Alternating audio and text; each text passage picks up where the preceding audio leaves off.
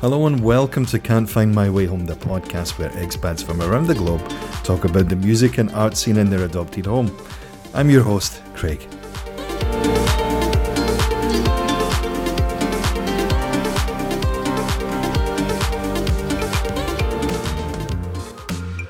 In this episode of Can't Find My Way Home, I was joined by Connor Kilkelly. Connor takes us through his time living in Berlin, what it's like making that leap of faith to becoming a full-time artist, the ups and downs of the lockdown, as well as some of the projects he's working on at the moment. There's talk of the different processes he's used to record his first album, and the second one, which is in the works, the Gut and Gutter sessions, both on YouTube and now live on stage again. We ponder if folk music is dark or not, and is it better than dark disco? Writing songs to order and being part of the Berlin Folk Festival in Sicily. The top 5 features Blink-182, OMC's How Bizarre, sibling rivalries, getting Depeche Mode wrong, sounding like the tallest man on earth, and just how to find your own voice. Let's get right to it. Connor Kilkelly. Yeah, so I moved to Berlin in the middle of winter 2015 on a whim, absolutely enchanted with the city. I thought it was a great free type of place compared to Ireland. Is small enough that they always have a comment for everything everybody's doing. So you can't get away with murder. You can't get away with trying to do original music or anything like that without having a very thick skin, which I did not. So I just was secretly doing stuff. I wouldn't tell anyone what I was doing. And then I moved here and I realized nobody gave a shit what you were doing, so you could just experiment a bit more, and I just found it more freeing. And has it been COVID stuff aside, has it been quite an easy transition for you? I guess it's now Ireland to call it home now, like Berlin or Germany. Would you call it home? I think my mother would disown me if I called it home. Let me see. I think we can edit this bit out then when she listens to it. Yeah, no, I think it is home. It is home, but I romanticize Ireland a crazy amount, and I love Ireland, and I think of myself as Irish, obviously. I don't think of myself as German. I barely speak the language. I don't. I'm awful at German. So no, it just feels like Berlin feels like home, but I don't really think of Germany. I don't even think of myself as being here forever or anything like that. It's a completely very unique time where a bunch of artists are living here, and I love hanging out with the artists community, and I just love it. But I think in my heart and heart I'm completely Irish through and through, and it comes out in the music, and there's no getting away from it. It doesn't matter where you are, you'll always be of your land. Culturally, the way you talk, the way you behave, it's all dependent on those important early years, I think. So yeah, I think Ireland's still home. I changed my answer. Ireland's home. Is this your first sojourn away from home, like long term? I dipped my feet in the water. Experimented before? Yeah, I experimented. I went to I was in university, and I went to Belgium for a year to study, but it just turned into me having fun. That was it. I just tried to do... That's the whole point, isn't it? Yeah, I just tried to do as little as possible to get by. My whole thing was, I was just enthralled with all the people from all these different countries. I couldn't get over it. So I was always trying to find that again. So when I was moving, I wanted to find the most international mix of cultures possible. And I just wanted to be there and hang... Because in Belgium, that's what it was like. Everybody was from everywhere, and everybody you just realize that everybody at their core is all driven by the same thing, and they're all the same. They're all exactly the same. There's cultural differences are basically just different spices in the meal. It's all the same vegetables, That's it. The scene in Berlin, I mean, is it When I was reading your website, yeah, it's kind of dark folk. Is that how the scene's described? Are you a protagonist in the scene? I've been calling there. I've been noticing that there's a tinge. It's not just here. I've noticed that a lot of folk music seems to have gotten a bit dark in general. So I don't know. Folk music has always been dark, though. Yeah, but it's always how it's that's performed, true. I think, you know. Yeah, you're right. It's always been bloody dark. But there was always elements of love stories and tragedies and broken hearts over oceans and nautical disasters. You name it, right? The folk music scene's kind of done it. And there's always been drinking songs and happy songs as well. I don't know. There we go. Right. Yeah, but it feels like there's been I don't know. It's just a little. Maybe it's just a sign of the times, or maybe it's just an over embellishment of the genre. But I don't know. I just listen to bands like there's an Irish band called Lankum, and they sing about the darkest subjects, and it just feels a little darker. I don't know what it is. It's like a slight progression, but I don't think it's necessarily. It's still folk. It's just I don't know. It's more like a thing people just started saying about music recently. Why do people come up with names in general? It's just ridiculous. If it's a good tune, that's a good tune. The bloody genre is annoying as hell. And then totally agree with you. And then when you actually, it's like trying to pigeonhole something, right? And it has to have a name or a box. It has to go in a certain place so that people can categorize it, or they can, find it easily, or whatever it is. But I find it a bit. Pretentious. A bit annoying. Yeah, it's a bit annoying from time to time. I think it's a marketing thing, really. I think if they can't figure out how to sell you, they struggle. So they make up all these stupid names that have nothing to do with it. I don't know what's worse than people buy into it as well. They're like, oh yeah, that's cool, right? People are, we're all very lazy. You're like, dark folk. Oh, cool. That sounds different. Sure, we'll go with that. It's all you're dead right. It's all just folk. It's the exact same it's always been. It's just folk is always depicting the time it's in. Maybe we're in a slightly darker time than usual, so dark folk. I don't know. I'd love. Perfect. They should do that with other genres. I'd love a bit of dark disco or something. That'd be great, wouldn't it? Well, there's a market for us there, I think. Yeah. We'll speak after when we'll get a band together. Is that just what electronic music is? Just dark disco? Could well be, with some of those spices you mentioned earlier. Maybe that's what keeps them dancing. Yeah. Tell us a little bit about the Gut and Gutter songbook sessions. How did all that come about in the collaboration with the Famous Gold Watch? Yeah, Famous Gold Watch and 808. So Famous Gold Watch is kind of it's a studio here that I record at, and they have their own little record company, and I became a part of that, and it's kind of like a collective of people who are just trying to help each other out and just call it a record company, because what the hell even is a record company, really, And 800 A is this venue that was always very kind to me and would always give me gigs when I needed a gig, and run by the wonderful guy called Fabio Lafata. He's great, a Sicilian gentleman. And I said to my friend Andrew McCarger, lockdown's tough or whatever, and he says, well, why don't we just film something? I said, we need a venue, we need good internet. And Fabio reached out and said we could do it there. He wouldn't charge anything, or he wouldn't expect anything, any of the profits or anything, just complete charity. He just wanted us to gig again and not to worry too much about it. So we were just doing it for our own little folk scene here, really. It started being really cute because people would watch back home in Ireland or in wherever, countries all over. You'd be shocked the countries that people would be watching from, and that's the great thing about online shows.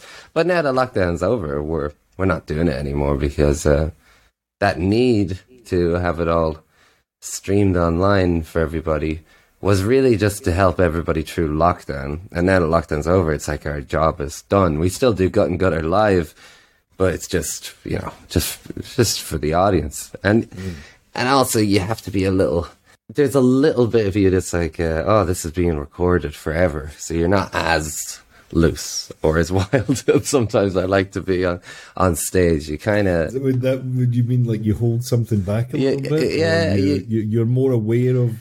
You're a little aware. How this will be in 10 years or 20 years' time. You're kind of aware it's there forever. But, for example, I host an open mic once a week, and last night I was doing it, and I was just thinking...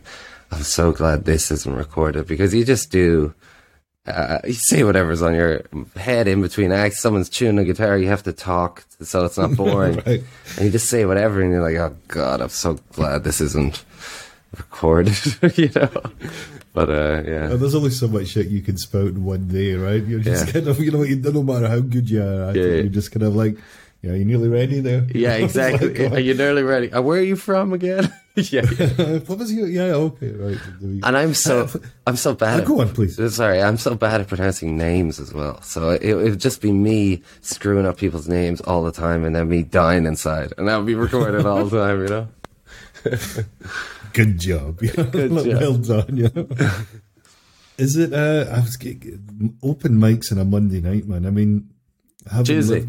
It was Tuesday. Oh shit! I don't even know what day it is. It's Wednesday. Yeah. Oh man. Yeah. First beer of the week. There you go. Maybe that's what it is. There you go. Lack of alcohol. Good man. A Tuesday night open mic it works reasonably well. I mean, from a performance point of view, you have obviously Berlin's a bigger city than. No, it's the biggest city in Germany, right? So you've got maybe more of the pick of artists, musicians. Is it purely music you do at the open mic? No, we do poetry as well, and it's we're lucky. We're on a good street in a good area of town. It's not like a very touristy, but it's kind of like a run of bars, and people. Not usually tourists, but sometimes tourists. But people just go there and they'll just walk, and they'll try to figure out which bar or restaurant they want to hang out in. And we're blaring the music, have the window open until 10. Then you have to close. Then you have to call it off because neighbors are getting pretty bad these days.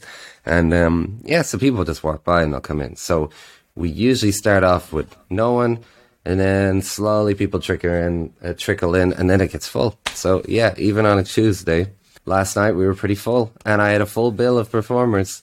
I had more than usual. I had like just 11 people or whatever, but it's perfect. I can't believe I got away with it. Yeah, because I used to do it at a different venue, and it was sometimes it'd be slim pickings. You'd have like 5 people in the whole room. And there's three performers, and we would still do a night. We would try to make it work, and it was actually great crack. That was really fun. Yeah, that's what got me through the early days. I talked to Dave, who hosts Kindle Steuben, about an open mic. Is that a way of doing it? And he said, yeah, you should try that. And then just by fluke, I was talking to a guy who was producing my EP, and we're in a bar, and they said they were very slow on Monday and Tuesday. And I said, you should do an open mic, you'll get people. And he said, will you do it? I said, sure. And that was my income. That got me through the first 2 years. That was really something. Really lucky. Very lucky, yeah. Yeah, maybe a lot of this is the right place, right time, or just, as you just said, they're like just these somewhat spontaneous decisions or meetings, and it's just kind of like one thing leads to another, you know? Yeah, it's weird. It's weird when you think about it like that, how if I didn't do that or I didn't do that, then it wouldn't have happened. It's the lesson is always go to the thing, even when you don't want to. You should go, because you never know what'll happen. Yeah. Yes. Tell us about, actually, it's quite a nice segue in then. Maybe, what you've recorded and where and what's coming up. Yeah, so I did make an EP, but I took it down because it was just something we did in one day in a winter in 2017 or whatever, just so we could test if we could actually work as a band, me, Felix, and my friend David, a different David. And then we recorded The Prick in the Pedal. That's the album. That came out 2019 or whatever, just before the end of 2019, yeah, like December. Christmas Day. Yeah, it was Christmas Day 2019, and then the bloody we had our we had our tour booked in Italy. I was really excited about going to Italy, and we're going to do another run of shows in Ireland, and then try and see what we could do in Germany. And then the whole bloody thing collapsed. So we had made this book that we're really proud of. We didn't do an album normally. We did like a picture book, an art book that Stephanie Hannon, who plays with us, designed. It's absolutely gorgeous. And then we were about to bring it on tour and sell them, and then nothing. And then I was like, okay, you can beat yourself up or just do another album. So that's what Sol Up is about. But it's very much a lockdown album. It's all about solitude and all that. It's a barrel of laughs.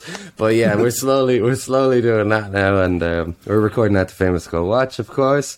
And yeah, it's going to be a slow process. So I'm going to crowdfund in bits and bobs when I do another string of shows. We were recording a few days ago, and I'm just doing it kind of secretively and not really, here's me in the studio and it's coming out soon. It's just very slow and paced. I just want to get it exactly like I want it to be very much evoking that feeling we all shared during that time. It's like a time capsule of that, and that's what it's meant to be. But easier said than done, because we've already moved on now, and it's like, oh god. Well, that's the thing, is Lockdown 3's next before we get up there. Yeah, that'll be the sequel, yeah.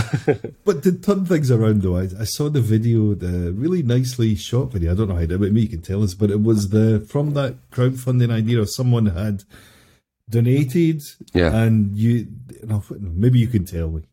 Which one? I don't know which one. You wanted to write a song about getting old, loving someone when you're old, or... Oh, right, yeah.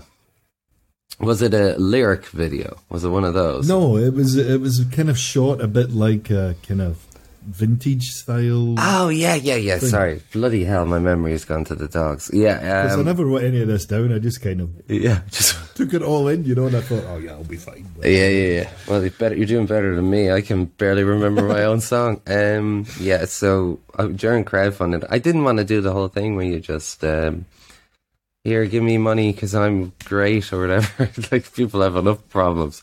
So I just said, I'm a songwriter.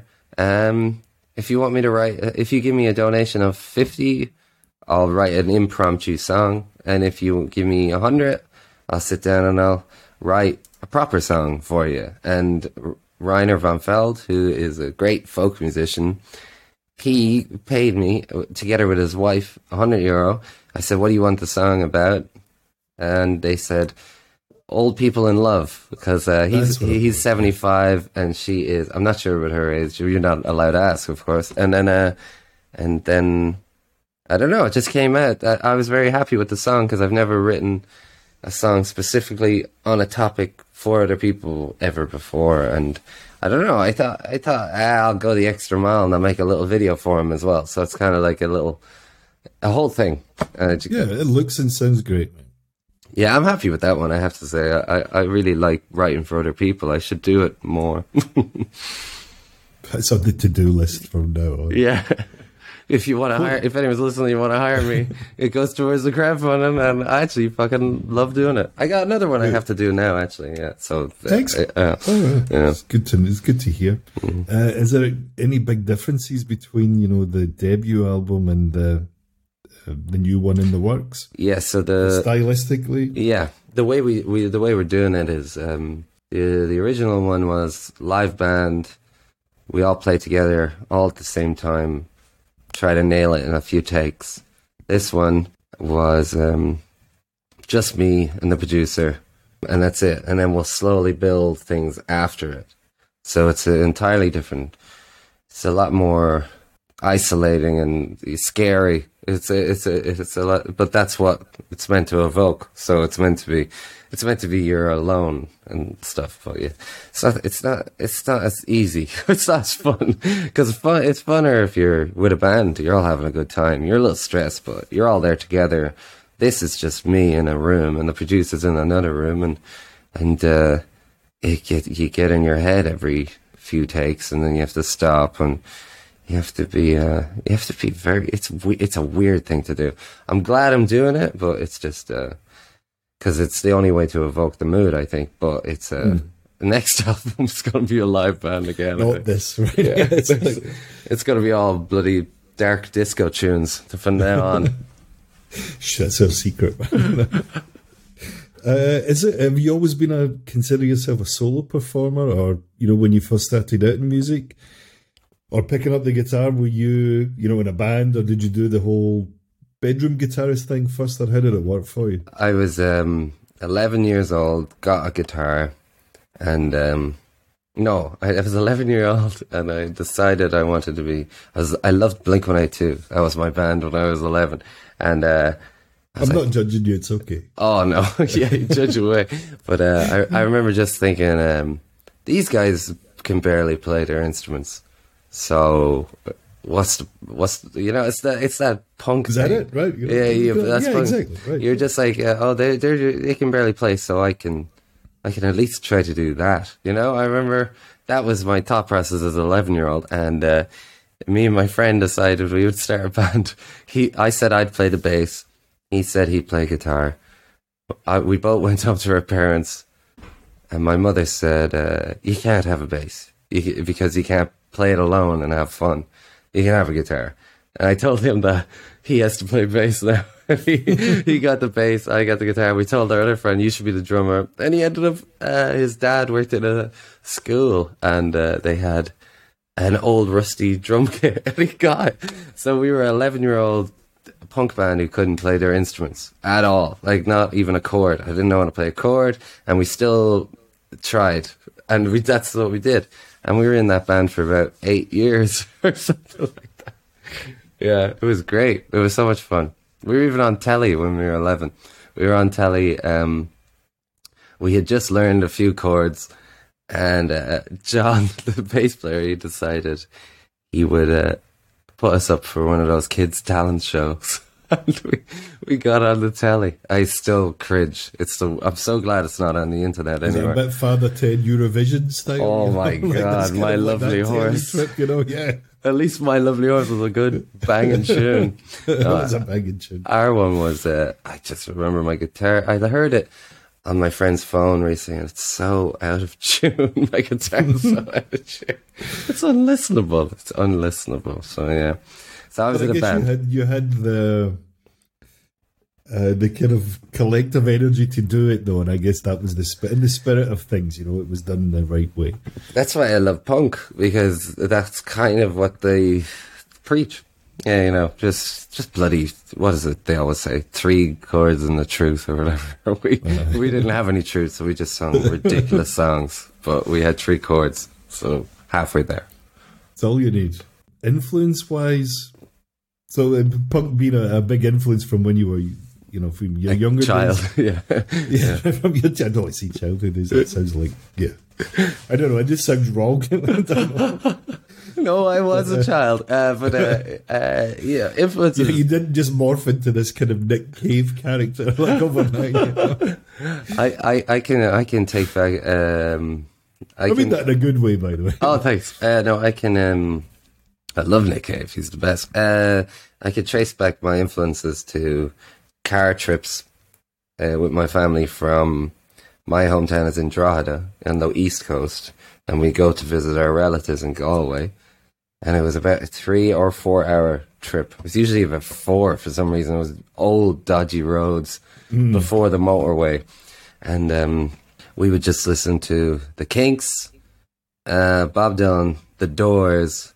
Then there would just be random flashes in the pan on the radio that we would throw on every now and again. So that was it. And I was really into Pulp. I remember I loved Pulp. That felt like my band, as like this, even though it was my brother who actually had the album, and but I loved it. I learned all different classes. I think Different Class is a big one. That's the one with Disco 2000. Exactly. That's my favorite song. That's that's my first memory of performance. My grandmother, Irish grandmothers, always say, "Sing us a song." They always say something like that. And I was 6 or whatever, and I sang Disco 2000, and I was like, doing like I was pretending to do air guitar and everything. And at the end, she sat down very quietly at the very end, and she's like, "That was nice." I still remember that. Oh my God, it must have been something to see. Yeah. And then, I don't know, in college I got into Bob Dylan was in the car, so I loved Bob Dylan. But then I went through a punk period as a teenager because you have to do something angsty when you're a teen. Right? Yeah. Exactly. And then I went into that and the Smiths and everything. And then college, I rediscovered the Kinks and Bob Dylan. And then I found Tom Waits and Neil Young, and I was gone. I was off to the races. And then Joni Mitchell, Jesus. I could still remember the time I first listened to Blue. I was shocked. I was meant to be studying. And then I just put on the headphones. I just played it on repeat, and I just stared at the album cover for about an hour or 2 hours or something. I must have listened to it like 3 times. So strange. Such a masterpiece. Yeah. It is a great album. I haven't listened to it for a long time. I think I bought it on cassette. I remember buying it in a record shop. Yeah. It's 50 years old now. Oh, yeah. I mean, it must be... I think I bought it not on a whim, but it was like on sale or something like that, and it was like in the days when they sold records and cassettes and all that, it was like £2 or something like that I bought it for, and I was, in amongst all the Smiths or the Killing Joke or whatever I was listening at the time, I was listening to Joni Mitchell, not telling anyone. Yeah. It's a secretive music thing. No one will see it, right? Yeah, and now I don't give a shit. Strategically placed under Led Zeppelin 4. You're kind of like, no one will ever know. Exactly, yeah. Just put the Doors on top of it or something. No, but now I'm just like, when you become a guitarist who discovers open tunings and different things like that, you realise that we're all... I was going to ask you about that. We're all just doing an impression of Joni Mitchell, really. She's the master. She's such a masterful guitarist and songwriter and lyricist. Her lyrics are bloody too much. They're too good. She's some kind of magic deity. I don't know who she is. I remember Fabio, or the owner of 800A, who helped us out with Gut and Gutter. He had a great idea once to set up a Berlin folk scene festival in Sicily.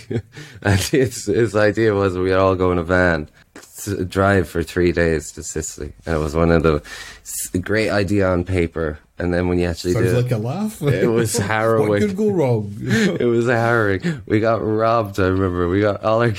I had my guitar, and we had our guitars, but the thing got broken into. And it's just... The whole thing was just calamity after calamity after... But it was... I wouldn't change it for the world. It was so much fun in the end. So yeah, that stands out just as a fun thing we all did, just because that's what being a musician is. You have to you're doing something absolutely ridiculous for a living, so you might as well lean into that and go fully wild.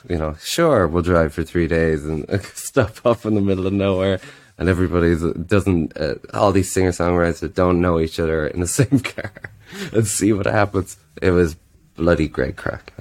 Yeah, I'm just focusing on Berlin at the minute, because I don't want to book tours and have my heart broken again. That's what I'm avoiding everything that could break the old heart. So I'm staying in Berlin, and I've set up a cabaret. So we set up a full band show with burlesque and a story that ties everything together. It's the funnest thing I've ever done. So I write a script about, it's like a murder mystery, and we all get killed off one by one, and you have to figure out who the killer was. And we play all our songs, not just my songs. I get Dave plays a few. We all play as one big band, and we have burlesque, and it's brilliant. And that's also at 800A. He's great.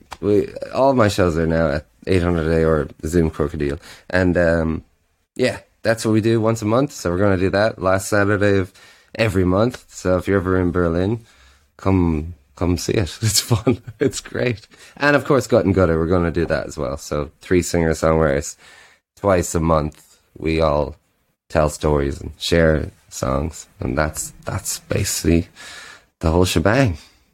And the open mic, of course. So yeah, we're busy, but yeah.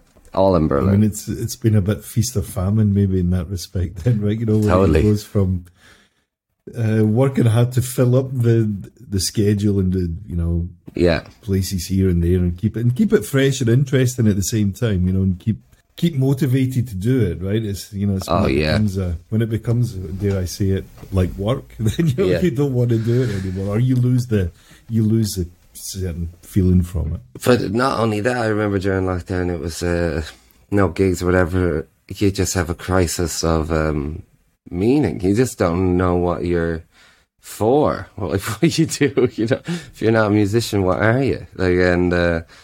And just you sitting there, and I remember just having such a head fuck about it. You just how can I be a musician if I don't play music for anyone apart from myself? It's the whole existential thing. It's an existential crisis and a half. It was so weird as well, because you would see all these things put in place for other jobs, and then the artists were just left on their bloody laurels, and I just literally at your arse. Yeah, you feel like such a fucking sense of abandonment, and it's. I think there bloody should be heads to roll at the end of this. In Ireland, what they're doing to the artists is draconian. It's just they just had a big Gaelic football is our Irish football. They had a giant bloody full packed to the rafters stadium. The same night, all the music was allowed, like 20 people in the door. It's just like. It just makes me so bloody angry. It's like speaking of hypocrisy of it all, just the whole fact that everybody's bloody culture stands on their artists and their writers, their musicians. That's what it stands on, and then they treat them like fucking shit. It just makes me so angry. So I started telling all my artist friends, just go on Patreon. And just because you can't depend on anyone, you can't depend. What if another pandemic happens in a year? What are you meant to do? Like just change? The cheek of some people telling you to just get a real job or whatever. Oh, there we go. You just want until that one comes out the bag. You just want to bloody strangle them. You're like, why don't you? What? How dare you? That's a crazy thing to say. So yeah, I tell everyone, just join Patreon and try to convince as many people that you're not just doing it because you're a bloody egomaniac or whatever. Maybe it's not on a whim. Right? Yeah. Maybe some people are egomaniacs, but you have to have some kind of. You have to be compelled to do this, because it's not bloody easy and it's bloody scary most of the time. And I think if you'd had any way to a drive to do something else, you probably would, because you have to stand in front of a stage of people and be calm. That's crazy in itself, Who can do that? I can't do that. It's still terrifying to me. So it's like, I do it, and I don't expect anyone to tap me on the back, but I also don't expect to be abandoned. Like, get fucked. No, you need to look after your artist. You need to be a patron of the art. If you're someone who listens to this podcast now and you like musicians and artists, find a way to support them, because sometimes they're just left completely fucked. So yeah, that was a rant. Sorry, I got away from myself. Definitely allowed. Okay.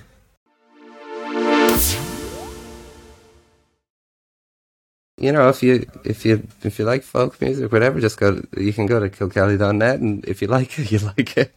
We're working on the new album at the minute, and yeah, that's it, man. We're just trying to get by, trying to make music. Always try to outdo yourself. That's all you're trying to do. And if you're not doing it for your own entertainment, you just need to stop doing it, basically, because you're doing it for the wrong reasons. Top 5. Yeah.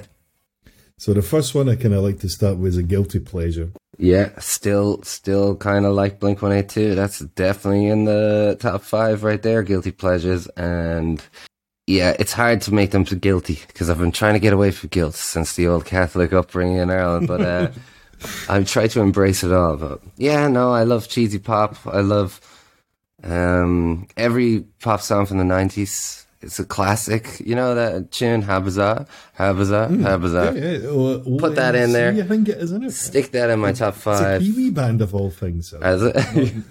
Not that that's like something too bizarre. They do have music in New Zealand, but thing, you know. Yeah. Most people should have. I think.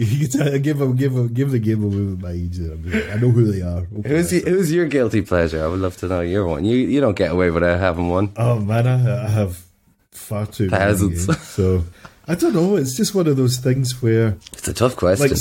Like so for example, is Marvin Gaye, listening to Marvin Gaye, is that a guilty pleasure? That's the opposite. That's fucking right. You know, it's the coolest thing ever. Or you listen to old Motown stuff. Oh come on, that stuff's the best. If that's guilty pleasure, then I'm absolutely. The verdict is I'm hung and dry. I try to make these little playlists to go along with the episodes. I haven't done an episode for a couple of weeks, but I try to do like a playlist called Music Week. So it's like a theme every week. Yeah. And this week's his lights just falls. It's all a bit stuck together. Sure. Aren't we all? Aren't we all? It's so this week's is about talk. Or chat or gossip, you know what I mean? So I try to keep it to like 1 word or 2 words. And that's the little hashtag, but of course hashtags don't mean anything unless you're the guy who makes the algorithm. So Right. But every day I kind of try and come up with a different song or a song and a theme and all that kind of stuff. So I like doing things like that. Today's was CCR's version of Heard It Through the Grapevine. Just for a change. Absolute banger. Did you hear that they all bloody hated each other? Every single one of that band. Yeah, that ended pretty ugly. It was it's so sad because they're so fantastic. 2 brothers as well, like why is John that always Fogerty the way? And his brother, always the way. 2 brothers. There's an interesting story I read behind this. I don't know if it was a friend of mine read John Fogerty's autobiography. I heard it's great.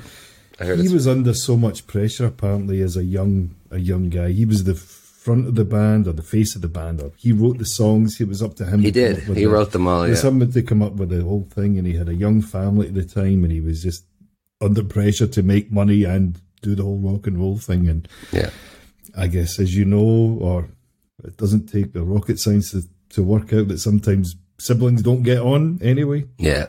It might have been this kind of fatal concoction of this short-lived but very creative kind of burst of energy, and then it just kind of, that was them, they were done. Seems to do something good for the music as well, that tension. Like the Kinks had it as well, 2 brothers who were always at odds and ends. They were always at each other's throats, and they're one of my favourite bands still. I think they're fantastic, and not a big Oasis see how I managed to avoid your question there? I'm quite good at that, you'll see. What, did you? Yeah, good, damn it. Not my first rodeo. Yeah. I mean, like, I like Marillion. Marillion? Like both with and without. With Fish, and, you know, they're kind of British prog. I don't. They were kind of big in the 80s, and they're still playing today. They're a very not complicated sounding prog band. What's their hit song? Their big album was in the 83 or 84 or something like that, and it was Misplaced Childhood. The album was called. The song's Kaylee. Fuck, none of this is ringing even a tiny bell for me, but I'm sure if I hear it in our playlist, which I hope it is, then I'll bloody I've got my other playlist with all the kind of bands on it and stuff like that, you know, so I try and kind of put that in with my little social media thing, but not on TikTok yet either. You know? It is good that playlists have come back. It's the mixtape of our generation. Most definitely. You know, I quite like 80s. Now that I've kind of really had a minute or two to think about it, I musically kind of grew up in the very late 70s and the beginning of the 80s and stuff. That was my kind of... Were you digging Blondie? Teenage years. Oh, totally, man. I remember going into the guy who lived 2 doors down from me, into his sister's bedroom, and she had she had all the punk albums and Parallel Lines and Never Mind the Bollocks and all that. Yeah. And as a kind of 11-year-old kid or whatever, you just put it on her record player. You know, she's not in, obviously. Yeah. And you were just like, whoa, what's that? You know, you're just kind of like... I'm still blown away. Play this, you know? I'm still blown away by Blondie. I think they're bloody brilliant. I quite liked it. I liked like a lot of electronic music from the 80s, funnily enough, you know, like synth music, even Depeche Mode, like all that early stuff, or Soft Cell. Depeche Mode are so big in Germany, have you noticed that? They're huge, eh? I mean, they're just monstrously popular, man. There's some good tunes, actually, Depeche Mode. Yeah, Hungry Like the Wolf. That's a great fucking tune, isn't it? But Duran Duran, I mean, all that stuff. Oh, sorry, is that Duran Duran? That's Duran Duran. Oh, fuck. What? Depeche Mode's like Personal Jesus. Oh, yeah. Oh, everybody covered. Johnny Cash did that. Didn't need Personal Jesus. Yeah. So, yeah, I guess that's a bit of my guilty pleasure. I quite like things of that nature. Not for sentimentals, they're just good songs, eh? I can't believe I mixed up Duran Duran. That's so funny. My 80s, my 80s synth pop thing. Not working. Old soul music as well, like soul ballads and all that kind of stuff gets me, like Sam Cooke or even the more kind of obscure northern soul stuff that you don't know who it is, but they're just great songs. They're like 2.5 minutes and change, and you're like, fuck hell, that was great. Who is it? And you've no idea who this person is. It's just like a complete unknown, but they produce so much of that great soul kind of dance music, and a lot of it came from the same studio, right? Chess, exactly. Or there's two of them. There's two of Sun something. It's bloody fantastic that they're all just like churned out of this. So I don't know. I might even just do a guilty pleasures episode because it's a kind of fun thing, when you start talking about 100%. But things that just kind of remind you of this, or they're just good old songs, You just need a little prep time because it's hard to remember because you suppress the guilt so much, Gotta let it out. So there we go. We have a playlist to let it out. There we go. That's a kind of thing. Let it out. Exactly. Stop being guilty. We all dig it. Totally. To kind of flip that question around then, Connor, who's someone you don't get? Like, you just think they're overrated, or you're just like, I don't get it. That's a bloody... First, I really don't... Let's just forget pop. Could be somebody really shitty. Let's get away from pop, because a lot of pop stuff I can't really get at the minute, especially. But someone who's really good, but I don't get it, I'm trying to think. There's definitely a few where I'm just like, don't really see. I don't really like people who have a very trained voice. You know what I mean?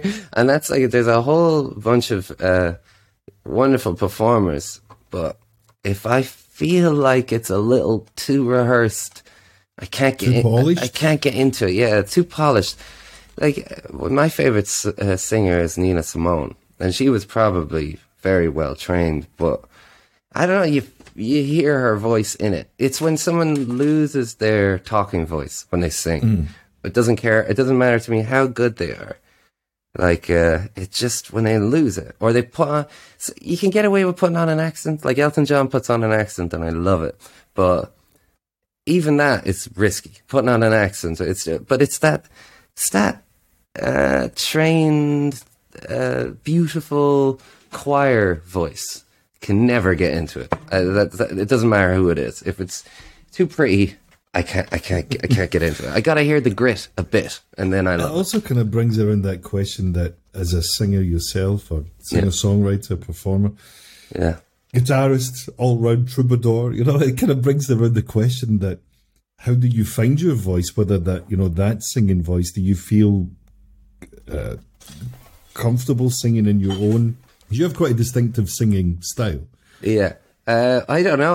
I that's a good question. I definitely remember when I first started singing, I was just a carbon copy of.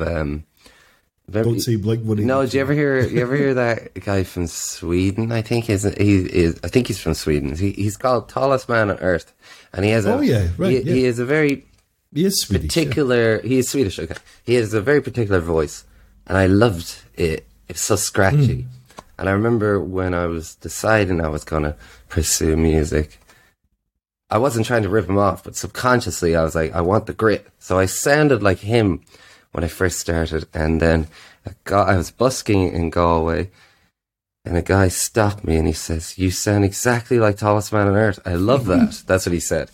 And then from that day on, I stopped. I just had to retrain myself. So I was like, I would talk and then sing and try to keep the same, just me as much as possible, because I really wanted it to be not inauthentic, not some fake rip-off thing. Everybody rips off everybody to an extent. Like, what's Tom Waits always says?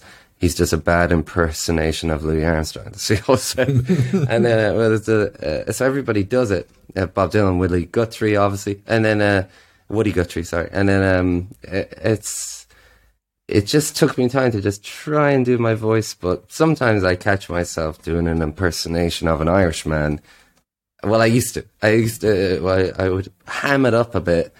So I had to try. You just always try to just restrain it to, if you were singing alone and you weren't trying to make yourself laugh or something, what would be your natural way of singing? And I just always try to do that.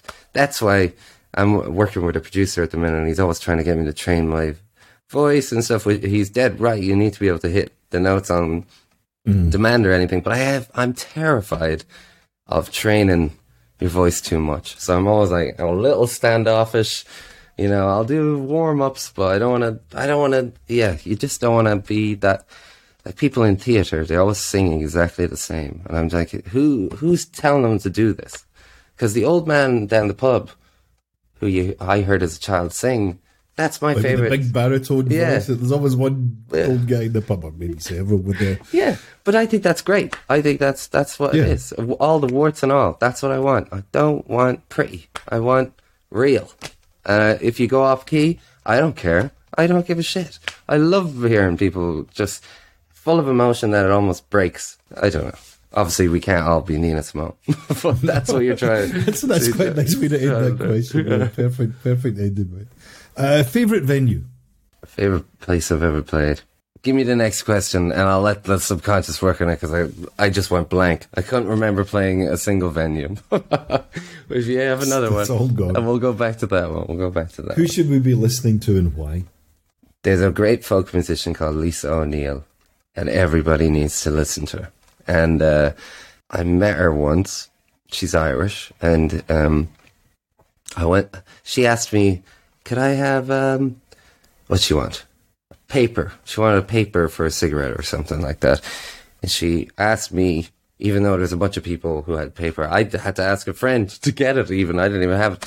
And then she was so nice, and she was performing that night. I had paid €10 to see her. She just started getting a little bit of recognition, but she was basically in that early stage where nobody knows who she is. And she was just the nicest person ever. And she's the first person I ever told. I said, I really want to do what you're doing. And I want to do exactly what you're doing. And I love what you do. And I love how you sing your own voice. And I want to do exactly that.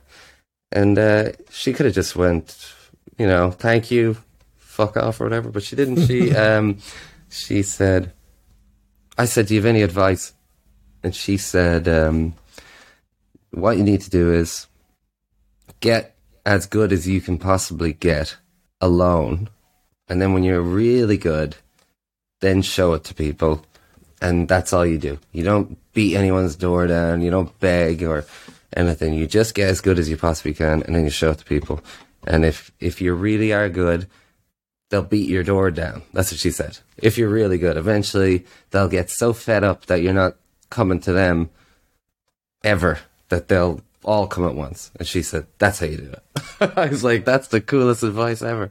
So everyone should listen to Lisa O'Neill. Wonderful songwriter, sings in her own voice, Irish voice. She plays banjo. She's a very unique voice, and I think she's a wonderful inspiration as a songwriter. And it's just as a person, she seems cool. But yeah, there you go. Which is always a bonus, right? Now, best venue, bloody hell, I can't.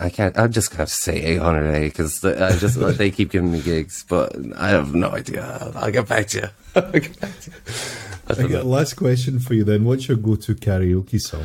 That's a bloody brilliant. Or songs, I mean, of course. No, I got one. I know what it is. It's Waterloo Sunset. That's by the Kinks, and it's. I think it's my favourite song ever written. I've done it. I remember the last time I did it, there was a few drinks being had. We were in our own booth, and one of our friends just started drinking way too much because he was nervous singing. So he was compensating, and he ended up he got sick, and it just happened right before I was about to sing, and we just realised we're in a booth. Follow that. we're in a booth, and we're going to get charged through the nose if we don't figure this out ourselves and deal with the situation. And so they said to me, Connor, just act normal, keep singing. And so they think we're not doing anything. So my friend is lying down now, and I'm like, as long as we gaze on Waterloo Sunset. It was traumatic, but it's a memory that's really stood out. So there you go. That's my go-to karaoke.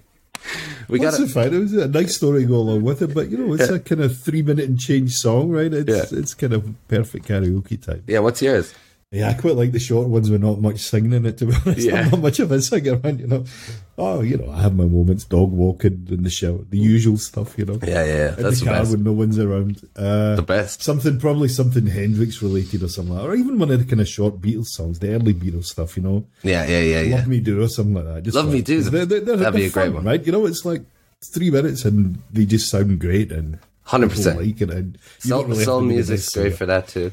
Yeah, I mean, it's a fun thing. Or like something like Be My Baby. Perfect, right? It's when it gets painful when the Meatloaf stuff comes out. Like, not from me, but there's other people that it's like the 8-minute version of that happens. Bad Out of Hell Part 3 or something. You've been at the bathroom, you've been at the bar, you've ordered food, and the guy's still singing. Yeah. I hate people who hog. I don't know, at a karaoke, you're like, oh God, I know this is your moment. There should be a little kind of asterisk on the kind of karaoke menu thing, when you just have songs under a certain time period, and then that's true. That works a little bit. It should be 3 minutes and done. Get the hell off. Maybe we'll allow Bohemian Rhapsody if you have the balls to do it. I'd love to see that. Someone actually nailing that. Funny you mentioned about artists you just don't get. I don't get Queen at all. I know who they are. When I was a kid, I had greatest hits of Queen, and I would literally dance around the room, running around. So they have some fine songs. On the other hand, I'm just like. Yeah. Oh, yeah. That's enough. I kind of agree. I don't listen to them anymore. But I loved them as a kid. I think there's something very innocent or something about a Queen. So I kind of wish I still liked them. You know what I mean? I wish I still did. Yeah, I never got it. I tried it. I never just. I got one. I never got Pink Floyd. Never understood. Oh, right. I didn't get it at all. I didn't understand it. Yeah, people always try to. It's a bit abstract. Hey? You're a bit kind of like, okay, this is supposed to be what? Yeah, I don't know. Pink Floyd's one of those. I like Pink Floyd, but I can see how it's easily not. Yeah, but taken to so easily. But the people who are really into it don't understand that I don't get it. You know what I mean? And I'm just like, it sounds good, but it's not grabbing me. I don't know why. It either grabs you or it doesn't. So it's just, you can't think too much about it. Time and a place and all that, Connor. Yeah, exactly. Thanks for joining me tonight. I had a great time. It's a pleasure, Craig. Absolute pleasure. All the best, Connor. Eh? Take it easy. Talk soon. Cheers. Bye.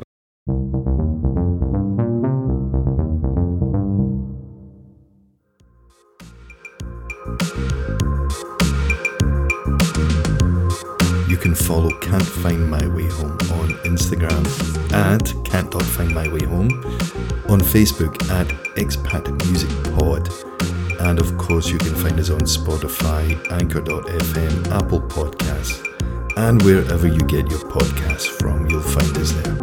Until the next one, this is Craig saying cheers.